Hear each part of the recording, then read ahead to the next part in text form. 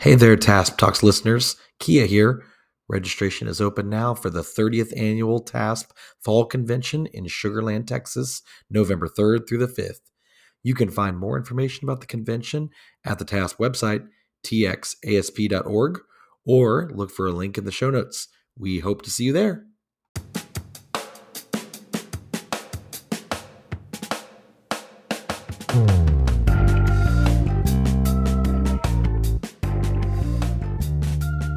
Welcome back to the TASP Talks podcast. We have a very special episode for you guys today. Joining me today, I got Dr. Jennifer Baker and Kia Sala, but we have a very special guest, Ashley Arnold herself, her voice, I guess, in the waves, in the sound waves. How you doing, Ashley? I am good. Happy to be back on the TASP Talks podcast. I think at this point now you've been on it the most because we had Legends and then there's a legislation update and now this one. And I think there was another one thrown in there too. I'm going to be honest with you. At this point, you're just you're an auxiliary member of us. So well, don't I get a special gift or something? No, you just get to add it to your revolving list of positions you've held on the task board.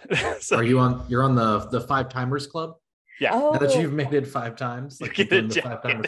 Yeah, we'll get you a jacket. Got it. She's actually seriously thinking about doing that. But we wanted to bring Ashley on to kind of just give an update on some of the things going on in our field, and specifically more towards, name change and things like that. So, I mean, this is not meant to be a full long episode, but we do feel like it's worth it to keep our, we'll say, congregation up to date on things that are happening. So Ashley, would you like to kind of just speak to some of the things that we've got in the works right now? Yes, so it is actually quite an exciting time to talk about the use of the title school psychologist. So some of our listeners may be aware that TASP has been actively advocating for this title change for many, many, many moons. We have had even proposed bills in our Texas legislature over the last couple of sessions. Almost every session, actually, we've introduced a bill or somehow added it as an amendment, and it has never passed. So listeners may recall back in June, TSBEP had a special meeting about the mental health shortage and how they could kind of tackle that and what solutions and role does TSBEP have in addressing that. And one of the issues that actually came up that was not brought up by me, but Chair Belemowitz did bring it up, was the use of the title.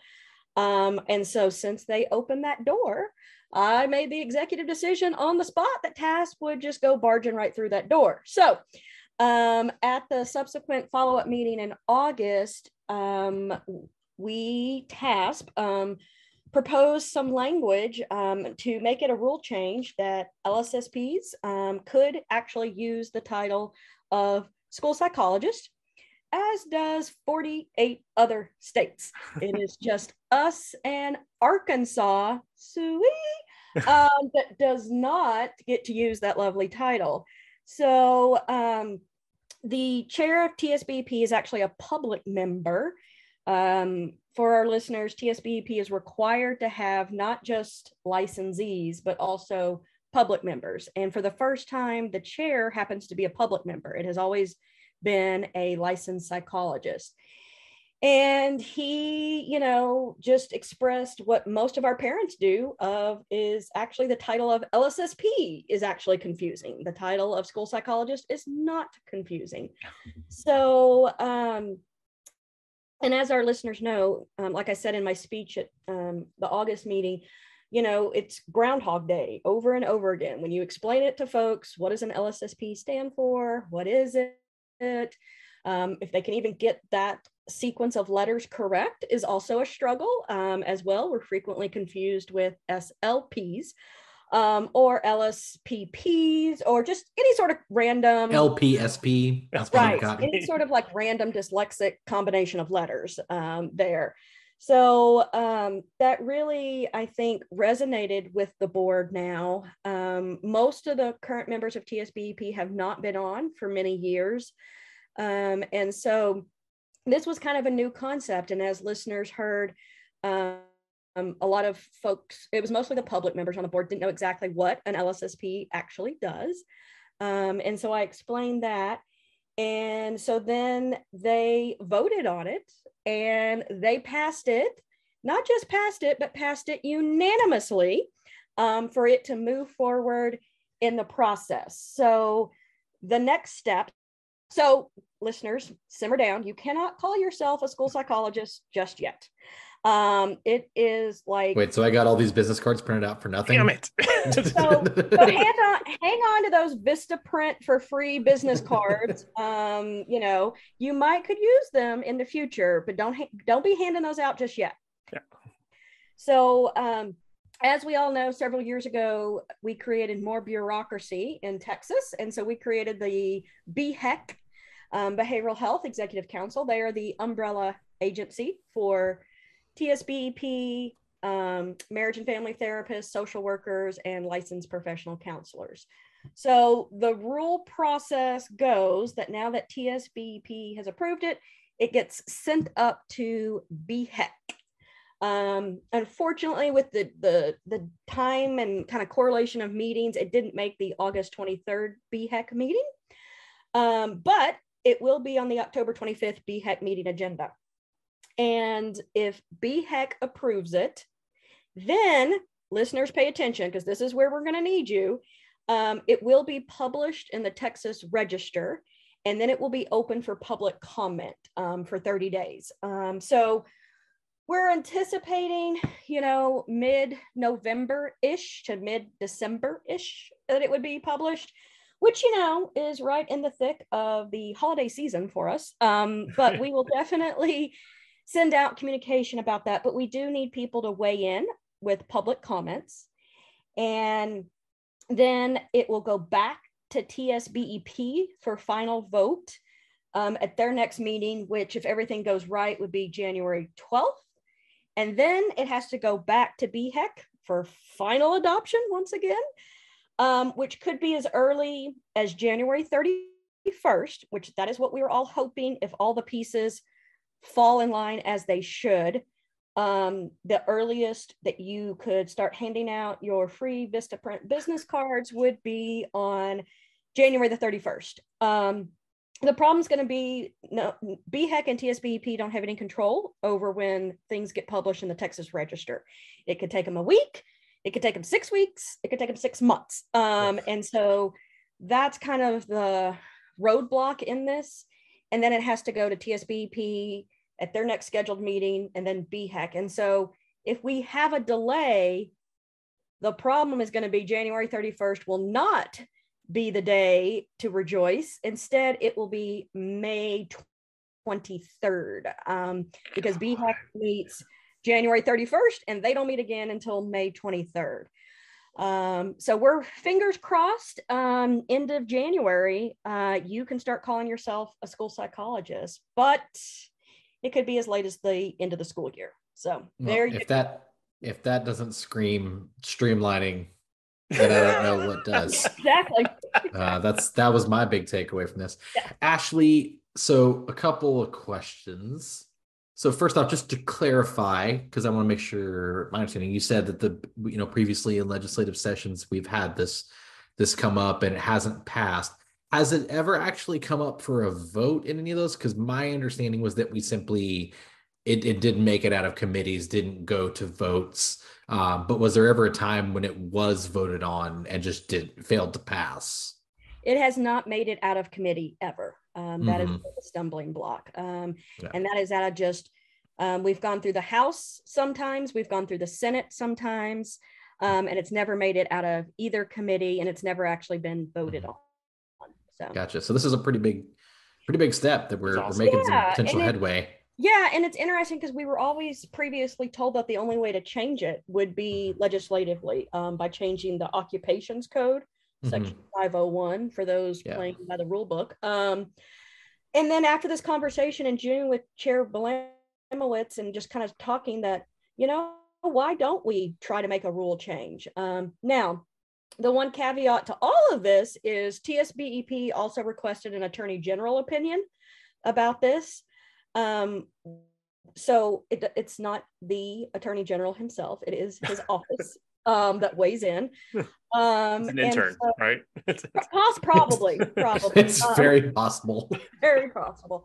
So TSBEP is because we've never done it through the rulemaking process. Everyone has thought it had to go through the legislative process. They've just asked for an attorney general opinion confirming that it can be done through the rulemaking process. We would hope the attorney general's office is in our favor because they have ruled in our favor before. I could reference you back to our episode about the history of the NCSP, where the attorney general, current governor, had to rule in at that time. So we're not unfamiliar to the attorney general office. So I would hope that would be favorable, but worst case scenario, we could call ourselves, it could go through the rulemaking process, say January 31st, and then the attorney general could come back in February or March and be like, actually, you cannot do that. So we could have a very short period of time that we could call ourselves that, and then it could be taken away. So we're going to hand out all those business cards very quickly in the window. Quickly. And then take them back. Yeah, and then be like, actually, never mind. Never mind. Give me those back. those can't be out in the public. Never mind. No, and then the other thing I think from this current round, you mentioned the public comment period and wanting to make sure that people are aware of that so we can have a pretty strong presence during that time, because that will be critical. What are some of the things to tell people? Like, if we have, because I know other people who are not school psychologists support this, but it seems like one of the big things is the shortage. I don't know if you know this or noticed this, but there's a shortage in our field. I know, wild, right? And so how do we envision this helping to address the shortage? Is there something this does to further that cause? Yeah, I think so. And I think, when we ask for public comment, I think what we'd like for people to do, instead of just having a form letter and saying you support it, is giving a personal example, that you've experienced maybe with a family, that they went out and spent thousands of dollars on this evaluation and it doesn't meet the school guidelines. And then there was a person that in the school could have done it for free, and it could have instantly met the school guidelines and the child could have gotten services sooner. So we've all had instances like that. And to answer your question about the shortage, I think it does. I think part of our issue is we have an identity issue. People don't know who we are, and even when, I've gone into high schools and do the NASP exposure project, and I try to say, oh, we're a school psychologist, but just kidding. In Texas, we're an LSSP. So now you've got, juniors and seniors looking at you like, what? She doesn't even know what her job is. Yeah. Right, exactly. And as I said, no one grows up to say, I want to be an LSSP when I grow up. Like we don't have that identity of a teacher, a doctor, a nurse. But if you have school psychologists, I think you could. And, part of the issue with shortage is people often don't know that we are the mental health experts in schools, and they don't know that we even exist, that we're there. Because when you are constantly referred to by a variety of different letters, no one knows what you do, then they don't see you as a valued member of giving you a seat at the table when we talk about providing comprehensive social and emotional behavioral health services in our school setting. So I think it will help with the shortage. I think it makes the career known. And that, that's what we got to get, to help solve the shortage. We need more people joining us. And then it's also interesting that only 58% of current licensees actually work in the public school. So there's that issue as well. Mm-hmm. As work in the public school as a school psychologist. Let me clarify that. Right. And then maybe not so many people have stumbled into our world. Instead, they would have already aimed for it, right? Right. Yeah. And I think it's true. I think one thing I always enjoy about listening to y'all's podcast is, asking people how they found the profession. I found it out of a book, and so, we've had very few that I've actually grown up to say, I do want to be a school psychologist when I grow up. I know what it was. So I think the more we can have that versus stumbling into the field will help solve the shortage. I actually have a funny because they know it, Ashley, but my intern of last year actually comes from a family of school psychologists, where she is now the third school psychologist in her family. So I know one other up in Montana. as well. Yeah. So yeah, there you go. Let's see. And there's the battle in our household between the BCBA and the school psychologists to influence the child to become one or the other. So Well, have another one and then they can do both. And split the difference. They could be a team. That's fair. Or That's fair. you could be both.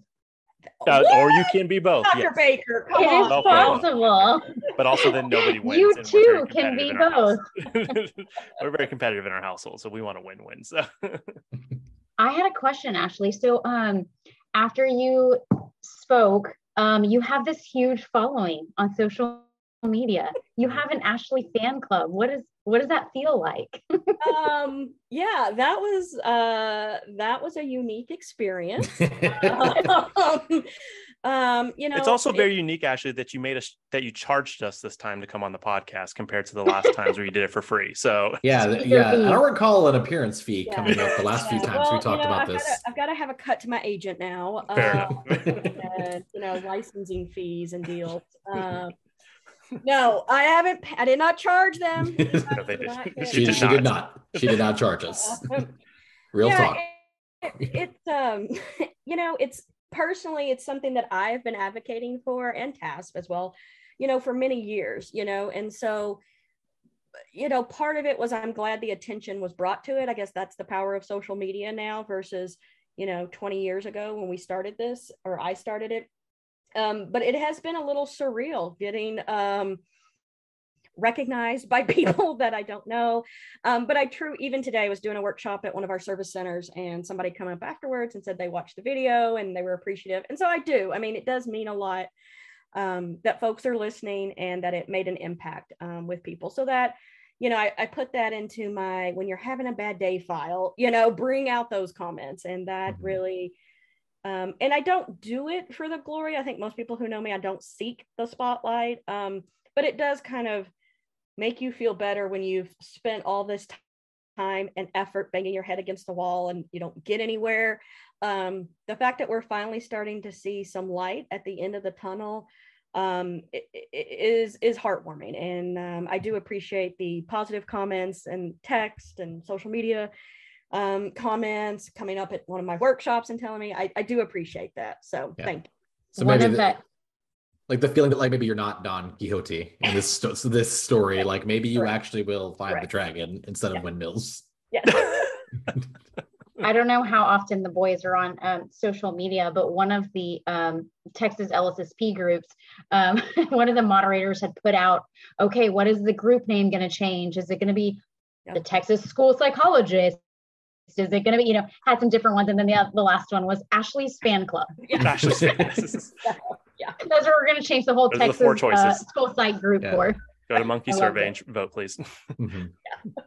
Yeah, but one of the other things I think about is also, you know, in my role on the board, one of the experience I have is I get a lot of referrals about the people trying to get help with licensing, like coming into the state, and trying to direct them in the right way is challenging, you know. And if they want to get licensed, I just had someone recently that emailed me and they're like, yeah, I went to TEA and I couldn't find anything. And then someone said I needed to become like an educational diagnostician. And I'm like, okay, what are your credentials? They're like, I was an educational psychologist in California. And I was like, no, that's not what you need to do. But what you don't know is you need to find this whole other organization and this other title of licensed specialist in school psychology. And I sent this person all the information related to that to get them on the right path. But, you know, you can't Google Texas school psychologist and get pointed in the right direction. And so that's another kind of piece I think about is these out-of-staters who come in and they're just like, I'm not going to do that. Like, I don't understand. This is ridiculous. What's going on? And the confusion and frustration there. Well, and I think that clarifies, you know, when one of the TSBEP members asked, you know, you could tell she is using the field of psychology. She's like, if you could have your way in a perfect world, what would it be? Got a miracle question? Yeah. And it would actually be to change the license to just school psychologist. That's what I actually said. That's not what they agreed to do. And I get that it's much more probably bureaucracy and fees and money involved to change the name of the license. But still, I think that you're still going to have a little bit of that confusion, even if we do get to use the title. I think the fact that the name of the license is going to remain LSSP, you're just going to be able to use that title. That helps somewhat, but in a perfect world, we would change the name of the license as it is actually reflected in other states' certificates. So that'll what we work on for the next 20 years after this. Yes. That's what y'all can work on. Yeah, we'll take it over. Ash is like, I'm gonna be done here. I'm gonna go. I built this damn bridge. You cross it and deal with it. Yeah. All right. Ash is gonna be on the porch with a beer and be like, y'all go get it figured out. Exactly. Yeah. That has always been my thing. That if you want to get rid of me, the day we pass the title change, I'm out. And so, yeah, deuces. I'm out. So. Awesome. Well, do you guys have any other questions about this stuff before we kind of switch over to our next topic real quick? No, just to say thank you. I mean, I know this is, it's a lot of time and energy and effort and work on your part, Ashley, and in all the different ways and pieces you've tried to make this happen. And so I appreciate your dedication in this effort. Yeah. And to think however long ago you started this, you're like, I'm so excited to go test kids. Not knowing you spend most of your life doing this instead. So, but we did want to kind of touch on the public service loan forgiveness. I told you guys I would nail it. Thing. But we kind of want to touch on that and kind of talk about the process just briefly so that our people can kind of know about it and know kind of how it works. So, Ashley, you said you had some stuff from NASA. Yes. Well, I think really just to get started, just to make sure, because not all of our audience may be familiar. So public service loan forgiveness is a federal law administered by the Department of Education. And this is a federal requirement that if an individual who has federal loans completes on-time payments, 120 on-time payments while working in a public service position, then they can be eligible to have the entire balance of those loans forgiven at the end of that 120-month period, which for those of you playing along at home, that is 10 years of payments and public service work. So that's what we're talking about here. So yeah, Ashley, you want to talk about the NASA? Yeah, so in October of 21, the Department of Ed announced a whole slew of things to try to improve the public service loan forgiveness program and really give relief to more borrowers. So the major thing that they've done is the offering of a time-limited waiver that allows you as the borrower to count payments from all federal loan programs or repayment plans towards forgiveness, including, and this is the important part, plans and federal loan types that were previously deemed ineligible. And so the waiver actually expires on October the 31st. And so you have until then to consolidate your loans, certify the employment, and then apply for the public service loan forgiveness if you have not already done that as well. And so the Department of Ed has really put out a lot of resources about, if your application was previously denied, and correcting processing errors. And so they have a lot of resources about that. And so where to start is start at the Public Service Loan Forgiveness website on the Office of Student Aid. And they'll start with confirming that you're in the correct repayment plan and have your loans consolidated with direct loan. And they will then certify your employment, which is a form that you have to take to your school, HR department. Usually they're the ones that can help you out with that and give you all the forms that you need. So one of the myths is that it has to be a Title I school. That is incorrect. Anyone who works for a public school district is considered a qualifying employer with that. So you have until October 31st to look into that waiver. And it only applies to federal loans. Private loans cannot be consolidated to direct loans. So that's the other thing. Yeah, there's a couple of catches. It's really tricky because, this law was passed in 2007. And it was passed, at the end of a presidency and, and we had a new president, new Congress. And then, it takes you 10 years to be eligible. So they passed it in 2007. They're like, well, that's 2017's problem. Yeah. So, they got to kind of just ignore things for a while. And now over the years, obviously, as people became eligible, suddenly people were getting caught in the snafus of the bureaucracy of, oh, your loans have to be held within this program. Or, oh, your payments had to be of this type. Oh, they have to be within here. And so like when 2017 rolled around, that's where all these doom and gloom articles came out and people were like, oh, 99% of applicants were rejected. And the challenge there is people were not prepared. Neither the program nor the participants had done the necessary pre-work to get prepared by having all those pieces in there. It was a program that was passed and just kind of left on its own, essentially. And now everyone's playing catch up of, okay, how do we go back and fix this? How do we calculate this? Because, in 10 years, you may have worked in 3 or 4 school districts. You may not have contacts in theirs. You may not know who is there. You may not be able to find someone to certify your employment. If you worked at a charter school for some of the time, which you may be eligible for, that charter school could have closed, and who knows where their records are. And so there have been a lot of challenges for individuals in this process and this program. And so I think that is where one of the challenges are. And so if you can, if you're getting this message in time, hopefully you're familiar with this program. Hopefully you can try and work through the process to get approved during this time. And I would say, even if you don't give up. Hopefully, you are in a situation where some of your loans are, in the right place, and you'll still have that option for forgiveness. I know I worked the program and I was able to get my loans forgiven. And I was very fortunate in that I had discovered it early on. And so I did have a lot of those steps taken care of. And so it is certainly possible. There are a lot of good resources now on that public service loan forgiveness page to give you more information and help with that. And so it is a really, really good program to help out people who are, have to spend a lot of money to get an advanced degree and then are often working in public service and not having salary commensurate with the cost of that education.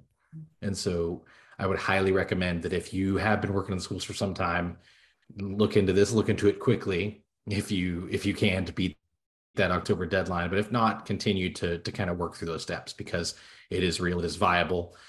It's just a big bureaucracy, and that takes some energy and some effort to effectively navigate a big bureaucracy. Yeah, I don't know if you heard about the name change, but yeah, bureaucracy is very streamlined. So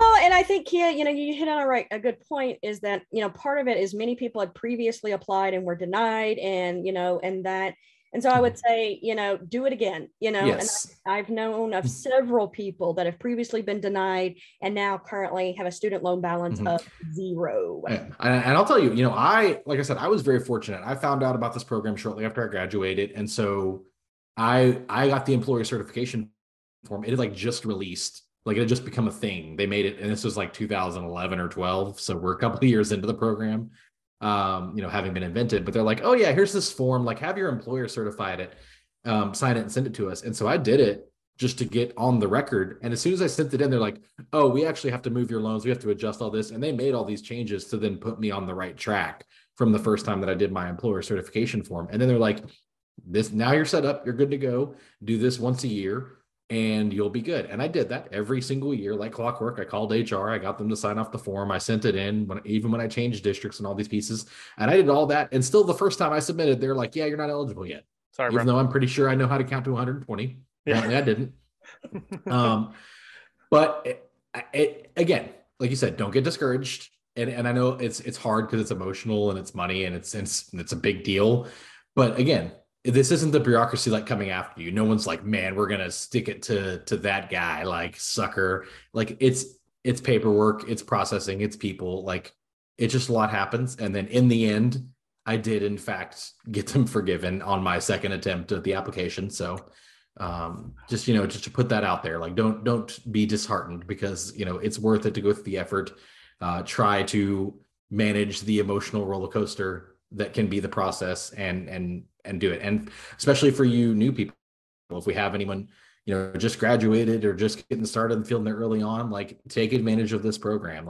Get started now, get enrolled, get your employment certified. I would say do it immediately. I've only been working 2 months. Just go have them go in and sign it and send it in, just so they kind of know oh, this person's going to start tracking their months and get on the board here.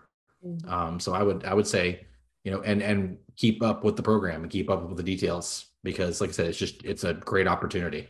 And the other thing, is just real quick, is that, you know, a lot of times people say, oh, well, I made these payments for a year or 2 years and I was told they don't count, you know, and if they actually, if you go through this in the waiver and they determine that you did actually make more than 120 qualifying payments, they will refund those payments, you know, and I do know of people that has happened to as well. So again, don't be discouraged, even if you can also count to 120 and the government cannot, you know. Smart. It's a triple digit number. It's big. That's a later seek. That's a lot of numbers, guys. And as we know in schools, folks can't count to 10 correctly. So, you know, counting to 120 is a little bit harder. So, and what it says in the paperwork too is qualifying payments. Correct. 120 qualifying payments. Yeah. And so what they consider qualifying and what you might consider qualifying might be a lot different. And so some new tips for new people getting through it. The second that you get out of school, you get a grace period for your loans. Maybe don't take that grace period. So that's 6 months or however long your grace period is that you can't make qualifying payments. I wish I would have known that, because I would have just started paying something during that time. So just keep that in mind when you do that too, because those won't count towards that. Especially, and it's hard to think about the long game here, but one of the things you might want to think about too is like the payments you're making right out of grad school, presumably and hopefully will be the lowest payments you have, because it's based on your income. And while, you know, again, it doesn't change a lot from year to year, but presumably the first job you get out of grad school is probably your lowest paying job. And so if you start making payments on that lower income and those count, and you can get approved for your income. So, I mean, I'll just say it, like I was on the income contingent or income driven payment plan because I wasn't making enough money to pay the payments that they wanted.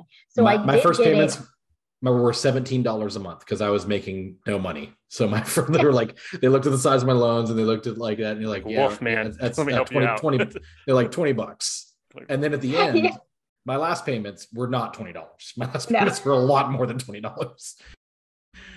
So yeah, you gotta try and work the rules, and it's hard because again, it's a lot of bureaucratic stuff. But and the other thing I would say is don't trust, not to be mean, don't trust the internet, the people of the internet.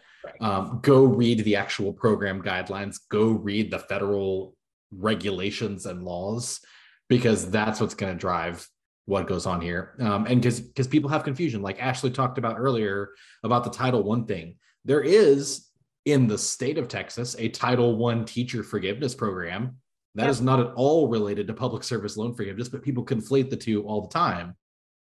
So again, that's why, you know, people get confused. It's because it's complicated and it's challenging, but you really want to make sure that you get the correct guidance, and that's going to come from the federal regulations themselves. And so make sure you're familiar with all the ins and outs of the program and what's going on with the Department of Ed's guidance on those regulations. Something to keep in mind too is that if you finish school and then perhaps you want to go back to school for something else, that's your loans are tracked differently. So if you start from when you started that program, so I know I don't know if yours was the same, Kia, like mine was my bachelor's and then my specialist degree right after that. And then I was working for a period of time for some years and then went back to school for my PhD. So those PhD loans are on a completely separate loan forgiveness program. So my other ones have been forgiven. However, if I want to wait another 10 years and make payments on those, I could as well. But yeah, it does run whenever you do it, when you space time in between. Yeah, absolutely. You got to watch out for things that can pause it, and like forbearances. Again, sometimes you need to take, you know, your life circumstances are what they are, but if at all possible, if you can manage it, if you're on these forgiveness programs, you want to stay off of forbearance, because that's going to add to your clock. Anytime you're in these pauses or forbearances. So that's another thing to keep in mind. And again, you know, sometimes life circumstances, you got to do what you got to do. You know, it's your situation, but remember the ramifications of that as well, is that those pauses will not count as part of your time. Something to keep in mind too, when you certify your payments or if you certify with your district, is just let them know the scoop too. So if you're switching from a district to a district, I learned this the hard way. The dates in which they put your employment, they'll probably end if you leave a district at the end of the school year, maybe June, and then you start another school district in August. that's when they're going to end it and they're going to start your new one. So you lose like a month and a half, maybe 2 months of qualifying. So if you switch districts quite frequently, those are chunks that are taken out that, you know, again, qualifying payments. So something to keep in mind too is just sometimes talking to the district and being like, hey, look, we really work, we get paid year to year, you know, and just talking with them. But then sometimes you just that's when you ended and that's when you started a new one. So it's just something to be aware of that might take you a little bit longer than what you think of 10 actual years. Yeah, I had that same thing happen when I moved one job, and like I said, I talked to him and we kind of finagled like an exit date that would like just like that was part of my negotiation, like when will my contract officially end, when is my official exactly date, and just doing that in a way that like captures as many qualifying payments as possible. And then same thing with the place I started, and I did lose, I think, a month in that process. But had I just blindly like not been talking to him, be like, here's my resignation letter, and like I'm starting the new place, I could have lost 2 or 3 or 4 months. Just be mindful of that. And then, like you said, Jen, it's hard because, you know, it's still qualifying payments and they have to look at that. I sent in, I don't know how many letters I have. There's a payment from like August of 2012 that is listed as not qualifying. No one can explain to me why. I have no one. There's no evidence for what. And I'm just like, okay, like this random payment in the middle, because the payment, the September and the July payments of the same year, those qualified, but for the August one, they're like, nah. And I'm like, okay. I had the same thing and I followed up with him too. I was like, this does not make any sense. It's with the same employer that did the rest of them. And I actually made 132 payments after they finally, like when that waiver, like Ashley saying, finally came in, they were like, oh, wait, you've been doing this for a while. And I started when it first started, same time you did, Kia. During that time, right after it came out. And I'm like, what do you mean? I know I've been paying. So I also was very persistent and I emailed them probably once a week. I said, I've made my qualifying payments. And then I would just copy and paste that into the same response every week. Well, but I think that's key, Jen. I mean, and that's what I've, you know, like we've said, it's a bureaucracy, it's a government. Persistence will pay off. You have to stay on top of it, because I know multiple people who have been told different things. Like you pick the phone up and just like, I don't know, say you call some other government agency that you might want to call as a school district employee in our state, and depending on who, or like Time Warner Cable, for example. And so depending on whoever answers the phone that day, you're going to get a different answer, you know. And so I know persistence is the key. Document as well is also a helpful tip. Yeah, I would say that like I have a copy of like every pay stub I've ever gotten, like as part of this, what I do is obsessive, I'll admit, but like if you submit an application, scan and save a copy for yourself. Like you're here's my, every time you send in an employer certification, every time you send in a correspondence request, like save every time they email you a notice, every time you get a payment verification for your monthly payments, like save all of that just in a big old folder called Public Service Loan Forgiveness. Because they were like, do you have this record? I'm like, yeah, I do. I got all these records. I got all the receipts. You tell me what receipt you want. I got it. And then the last kind of tip I would give for people as a Hail Mary is your congressman. I know it sounds stupid, but call your congressman. But you know, they are a member of the United States government. They work in a different branch, but you know, they have contacts obviously in the executive branch and the Department of Education. They have people that can look into this for you. I'm very fortunate. My congressman has a form on his website that says, do you need help with a federal agency? Like, fill out this form and get it. And there's a drop-down menu. And I chose Department of Ed. And when I chose that, there was a series of options. And someone from his office called me, like the phone, like called to talk to me. And then like, I got a letter from the Department of Ed saying, we received an inquiry on your behalf. Here's an update. Oh, wow. So if you are finding you're really having a difficult time with them, you know, use your representatives. That's part of what they're there for, is to represent you and you know, be your representative on federal matters. And this is a federal issue. And so, you know, and obviously that's going to vary based on the congressman, but in my case, it was actually very helpful. I got an update, you know, that's probably speedier than I had would have been expected had I been just a mere random citizen. Awesome. So. That was awesome, guys. Thank you for including that in all this, because I'm not there yet. I just checked. I got a little bit to go. So It's a big day when you get out of the triple digits, like when you get one back and you're like 96 to go and you're like, yeah. Mine was like 62. So yeah, as you guys are talking, I'm like, let me just go ahead and check real quick how many more I got. And I will say, and my wife and I were talking about this because she would, we would always talk and like, whenever I'd have a bad dad joke, I'm like, January 2021. Like that was the line. Like, that's the goal. And then like one day, like I said it like, and it was like November of 2020. And she was like, that used to sound so far away. And it was. But then, you just keep at it. I've noticed the years go by pretty quick in a school. So the days go by pretty fast. So.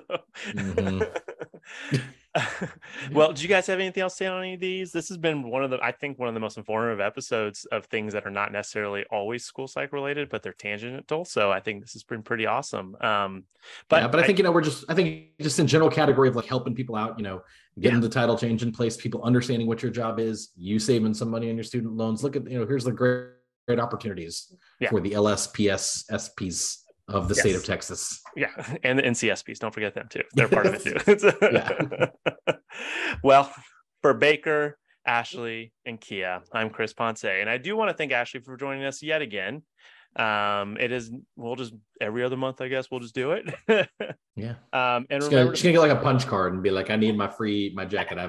I've had 10 visits. Now I need my jacket. Ashley Fan Club. Yeah. And remember to follow all of our official TASP Facebook and Instagram accounts at TXASP, where you can get all the up-to-date info on what is happening in our field and what the board is currently up to.